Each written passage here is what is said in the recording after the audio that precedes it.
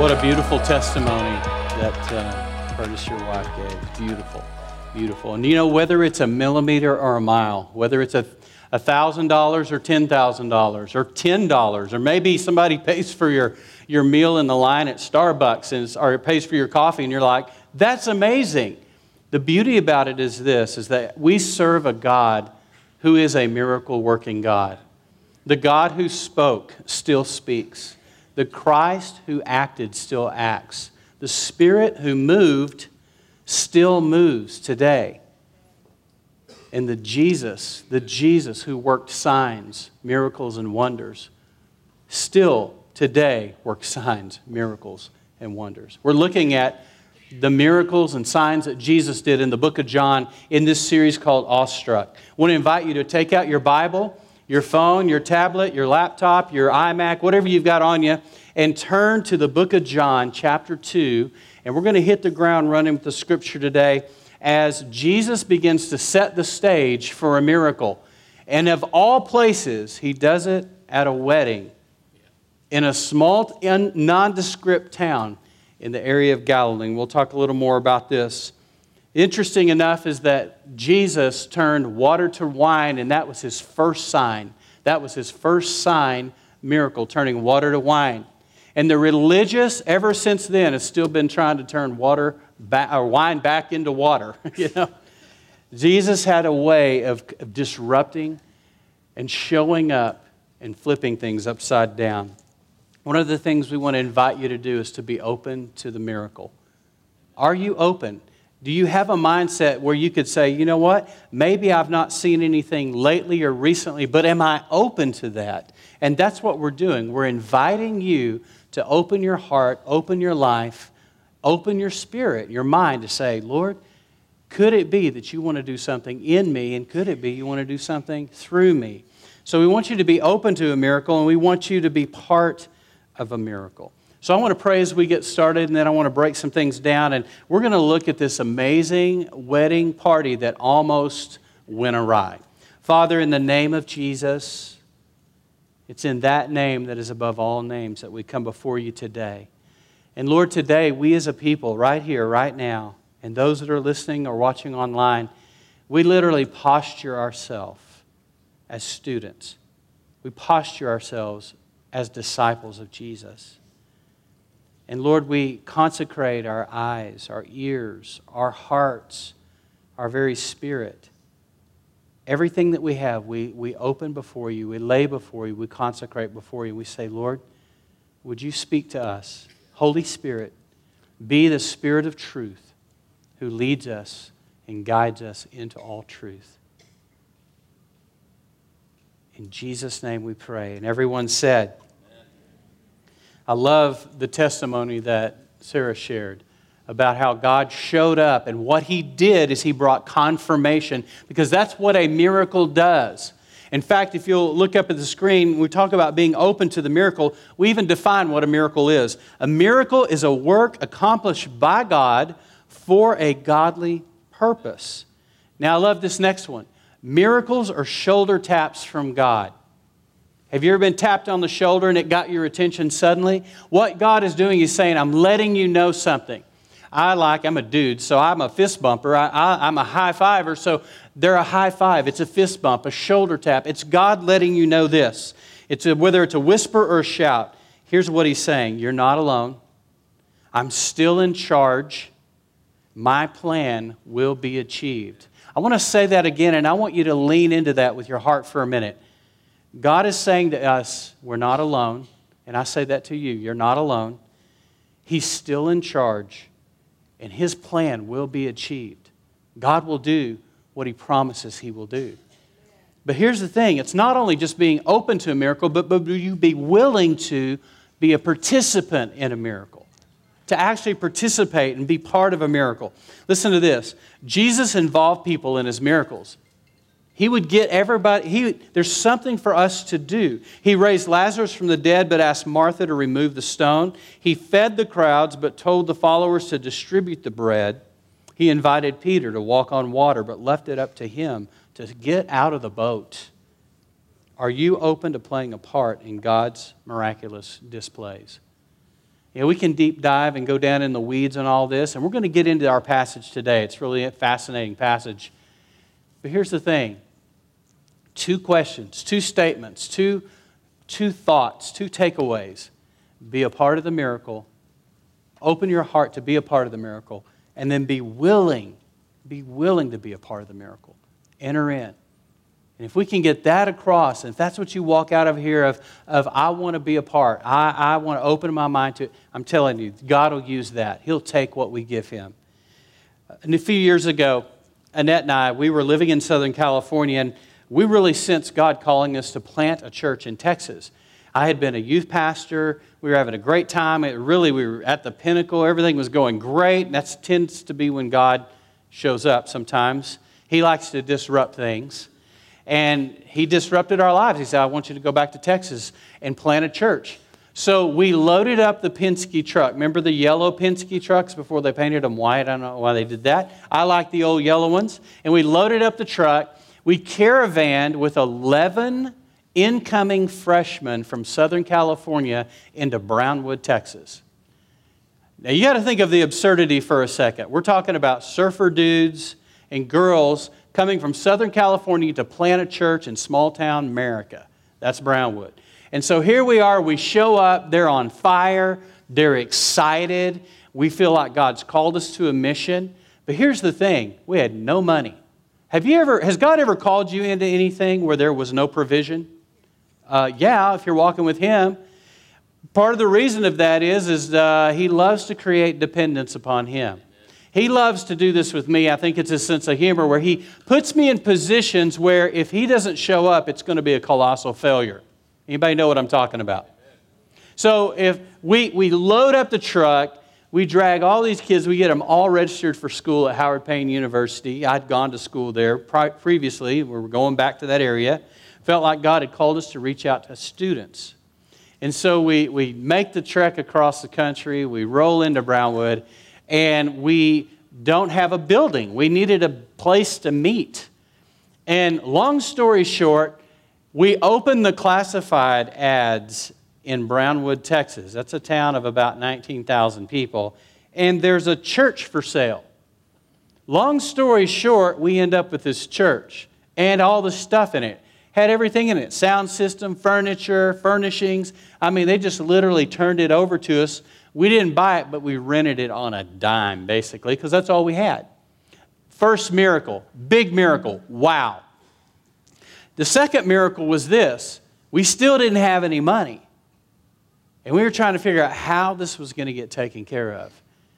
Let me tell you, it postured us in a position where we were crying out to God, saying, Lord, if you don't come through, we're going to send a bunch of students, probably at the end of the semester, back to California, and we're going to figure out what we're going to do here. Sometimes you have to get so far out on the edge of faith because He's calling us, like Peter, to get out of that comfortable, dry boat. I always wonder why the disciples just stood there and cheered Him on, didn't go with Him. He went out there by Himself to where Jesus was, and that's what we did. We got out on that plank, so to speak, to step off, not knowing what would be there, but trusting God had given us a mission and a vision. First Sunday we meet, we do some pre-service type things where we're showing up in a living room and we got students showing up and everybody's excited and we have a lot of musicians and we brought our whole youth band from California and they're really talented young people. And so we have amazing worship and God's stirring things up and we show up for the very first Sunday. And I have to tell you, what was little in our bank accounts just going down and down and down because of all the startup costs of getting this going. I walk into the worship center for the first time to turn on the air conditioners. And it dawned on me we had never tested the air conditioners. And it also dawned on me that this was a very old building and that just turning them on was going to cost a lot of money. And I went in there and I walked over to that little thermostat. There were 4 of them in that worship center because it wasn't big. It had 175 seats in there. And I walked over and I just said, Lord, I'm just by faith. And I clicked it on and I heard that rumble. And all I could think of was the money that was coming through those air ducts. And I was like, how are we going to do this? And then I turned the second one on. and it came on. The third one, and it began to bring the temperature down. This was the beginning of the school year. It was hot. And we get our worship team there. Everybody comes in. They're excited. I mean, the worship team's our first service. Man, we had like 20 people up on, we looked like Hillsong. We had 20 people up on the stage, tons of musicians. Didn't know if anybody would show up in the actual worship center, but we were having a great worship service. They are kicking this thing off. Our students were out on the campus telling everybody, you got to come, you got to come, you got to come. There's a lot of excitement. And one of our students, one of our cool, really total Southern California surfer dude types, comes in. His name was Randy, and he was so excited. He came in, he's like, dude, he's yelling, dude, this is awesome. He was so stoked. And he came running down the aisle while we're playing in worship, while we're going. Everybody's excited, and we kind of grind to a halt there. It's not during the service, right before. And he says, I got to tell you what happened last night. So he was so excited. What had happened was he was getting a Coke out of the Student Union building, the Commons at Howard Payne University. And he was inviting students. He was talking to this girl at the Coke machine. He invites her to church. She says, well, I don't live here. I'm just visiting a friend. I'm going back. And she said, what are you doing? He said, well, we're starting a new church, and we're reaching out to students. We believe God wants to do something big here. And while she's standing there, she looked at him and she said, I need to give you something. He didn't know her. And he said, what? She said, the Lord just told me to give you what was in my wallet, what was in my purse, to give it to you. And he was like, oh, cool. He's thinking $5 or something, you know. And she said, and it's for your church. And she opens her purse and she hands him a $100 bill. Now, you show me one college student in the world who's ever had a $100 bill in their purse. That in itself is a miracle to start with. So we're starting on pretty amazing ground. She hands him that, and she says, I got 2 or 3 more bucks in here, but do you mind if I keep it because I'm going to go to Taco Bell before I head back to San Angelo? He's like, no, thank you. So he ran in excited to tell us that he had been given $100. It wasn't $10,000, but Curtis, it might as well been. It might as well been for us. And you know what that was for us? It was a shoulder tap. It was the fist bump. It was the high five from God saying, I've got you. I've got you. And in a sense, get ready because there's more miracles coming. And I got to tell you, they did over and over and over. That's what a miracle is. If we're going to look at a definition of it, next slide says this. A miracle, it's the word dunamis in the Koine Greek, the original Greek, and it means a force. Think in terms of dynamite, dunamis, dynamite, transliterated, especially miraculous power, usually by implication, a miracle itself. It's actually the power to work miracles. Ability, might, a worker of miracles, power, strength, a mighty, wonderful work. That's what miracles are. And the New Testament is full of them. And Jesus did over 40 of them that were recorded. And then there were other ancillary miracles that happened just because he showed up. Things happened, and things happen when Jesus shows up. And so in Cana of Galilee, he decides, we're going to do something amazing. Actually, he didn't even decide it. His mama decided it. And how many of you know you're not going to say no to a Jewish mama? So let's watch what happens here. And before we read the scripture, again, it's John chapter 2, verse 1. Listen to this quote from Pastor Steve Berger. Every pastor has pastors. He's my pastor from Tennessee, Nashville. He says this, we mustn't think Jesus did what he did because he was gifted in ways that are unavailable to us. Did you get that? Jesus came as the Son of Man. He put on an earth suit and he moved into the neighborhood. He lived among us, walked among us. He bled, he died. Jesus was one of us. And we must not think that he did what he did because he was somehow gifted in ways that are unavailable to us. If we do, we will cease learning and imitating the miraculous. Jesus came to show us what's possible, not to demonstrate what's not possible, then somehow give us this impossible thing to live up to. The beauty of it is he wants to work in the miraculous, in the supernatural, which means above nature or above natural, that which is natural. But he wants to do it in you and through you. He himself, not you, him in you living his life. Listen to this in verse 1, John chapter 2. On the third day, there was a wedding at Cana in Galilee, and the mother of Jesus was there. Why was she there? She was there because she was helping. Cana is in the northern end of Israel. And the lake that we're talking about, the Sea of Galilee, it's that area. It's actually a lake. Cana is just a few miles west of the lake, just a little bit north of Nazareth, in a very real sense, in the neighborhood of Jesus and his family. Apparently, Mary had been tapped to help out because the women in the villages would come together to assist in these weddings. Men and families with daughters. You need to know something. First of all, you think you took a hit when your daughter got married? Listen, your wedding was one day. There were some expenses surrounding that, quite a bit actually. But listen to this. Can you imagine having a wedding that lasts 7 days? A Jewish wedding is 7 days, and the father and the family that host the wedding of the bride provide all the food for all of the guests, all of the wine and drink for 7 days. So we're getting out pretty easy on this end. Can I get an amen? Or an oh my, because it didn't feel easy, right? Well, I've got another one coming up somewhere down the road, and we're not doing a 7-day deal. I'm just telling you right now. On the third day, there was a wedding in Cana. Jesus had just gathered his first disciples together, and his mother was there. Why? She was involved. Jesus also was invited to the wedding with his disciples. So Jesus is there. He's got his guys with him. When the wine ran out, the mother of Jesus said to him, "They have no wine." Why is it a problem if the wine runs out? Because in that culture, in that day, that it would be a disgrace and an embarrassment and actually a criminal violation if you ran out of wine at a wedding. All right, I'm telling you, first century Israel, it's the East. Here's the deal. In the law, the Jewish law, there was a law that said if the family did not provide enough food and drink for the entire wedding, they could literally be charged and fined.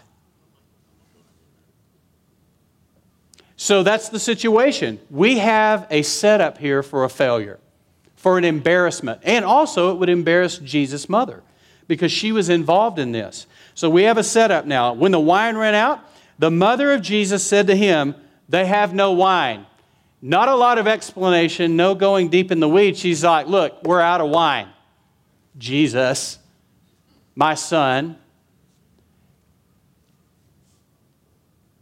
Now, here's what Jesus says to her, and I don't advise any men using this kind of language, but listen to this. And Jesus said to her, "Woman, what does this have to do with me? My hour has not yet come." His mother said to the servants, "Do whatever he tells you." Now, there's a couple of funny things here, interesting things. When Jesus said to her, "Woman," it sounds offensive to our culture, right? You need to understand, though, this is a term of endearment. And actually the word, the translation here, I wish they would change that a little bit and translate it to what he's really saying. Because what he's saying, it's a term of endearment, and it's actually the same name that he called her when he was hanging from the cross, and he looked at John and said, "This will become your mother. She is now your mother."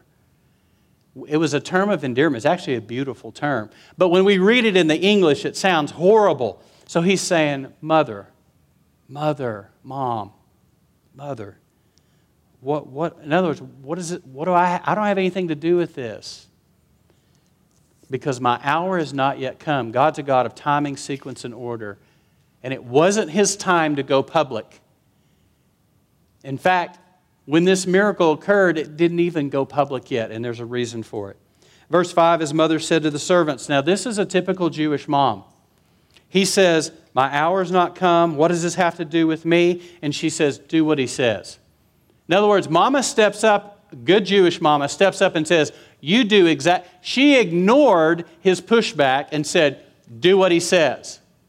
And Jesus, being the obedient son, maybe she brought up what happened when he was 12 and he got lost in the caravan and had to go do a search and rescue mission for him. Remember when he was teaching the guys at the temple and they were astounded by him? Remember the stress that put her? Maybe she leveraged that. I don't know.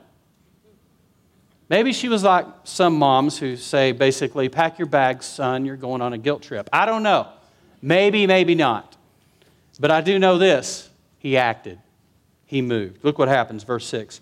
Now there were 6 stone water jars there for the Jewish rites of purification, each holding 20 or 30 gallons. Okay? There's 6 pots with 20 or 30 gallons. You can do the math. That's a lot of water, and that's going to become a lot of wine. Now look what happens. Verse 7. Jesus said to the servants, "Fill the jars with water," and they filled them to the brim. Notice this doesn't go public. He just says to the servants, just fill them up to the brim. Verse 8, and he said to them, "Now draw some out and take it to the master of the feast." The master of the feast was overseeing probably a local celebrity, someone who was famous in the community, very honored, had they run out of wine, it would have been a horrible embarrassment to him as well as the family, as well as the groom. And he says this, he says, "Draw some out, take it to the master of the feast." He's kind of the MC who's overseeing everything. So they took it. When the master of the feast tasted the water, now become wine, and did not know where it came from, though the servants who had drawn the water knew. That's interesting.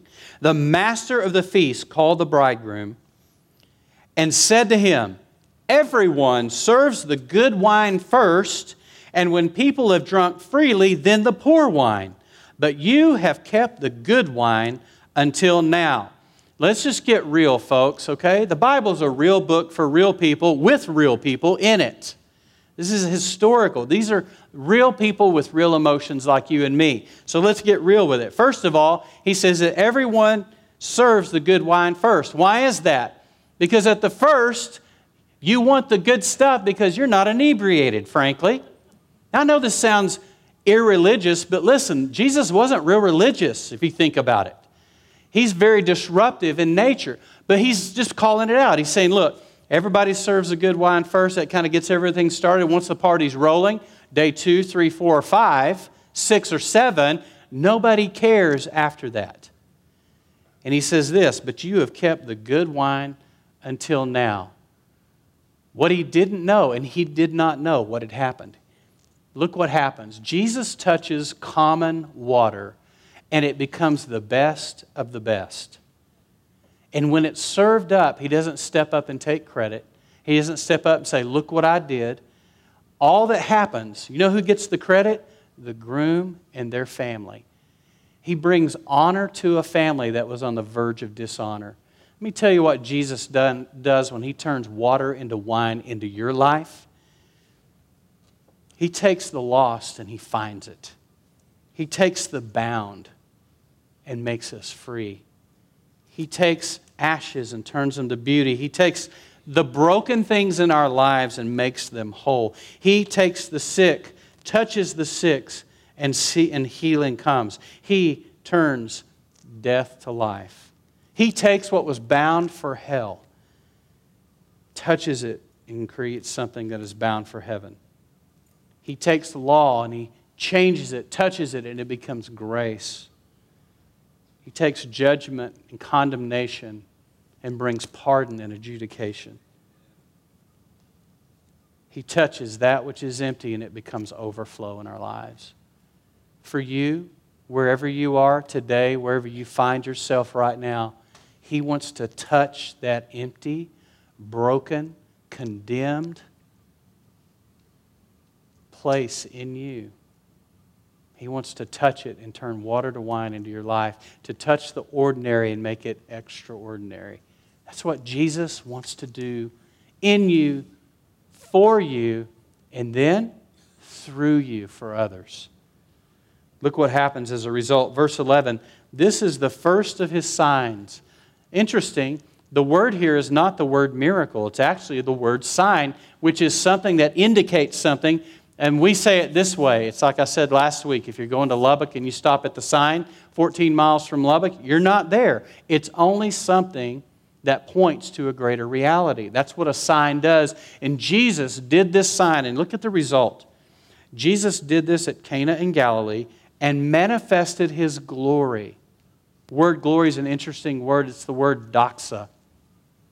And it literally means radiance, brilliance, but it also means might and power. It also means his presence. He manifested all of that in that moment when he touched the wine. And you know what's beautiful about the story?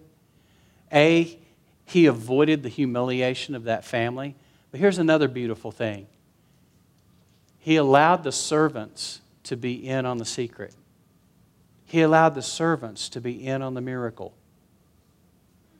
Isn't that just like Jesus? That He touches our lives, my common, ordinary, post-Bowl Gold Antelopes, Texas life, West Texas, born and bred, and says, I've got an assignment for you, but you're going to need some touching first. You're going to need some miracles. And that's what He does for you and He does for me. He touches us and He turns water into wine.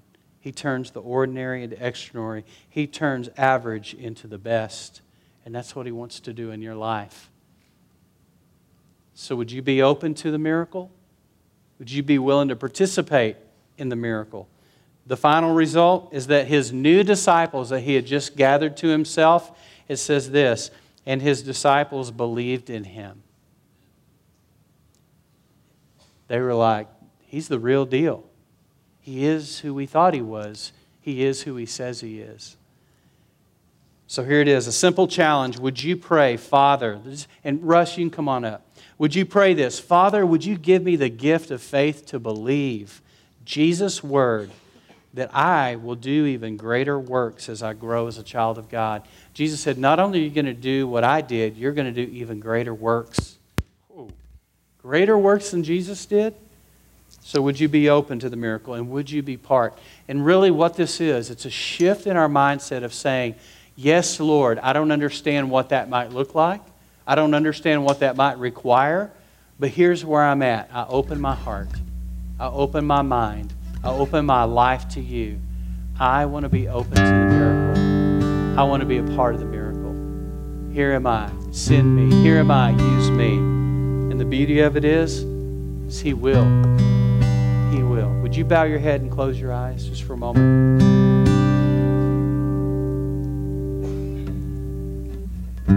Whatever your situation or circumstance is right now that you find yourself in, I believe that God wants to do some shoulder taps, some fist bumps, some high fives today. Why? To simply let you know that He's here.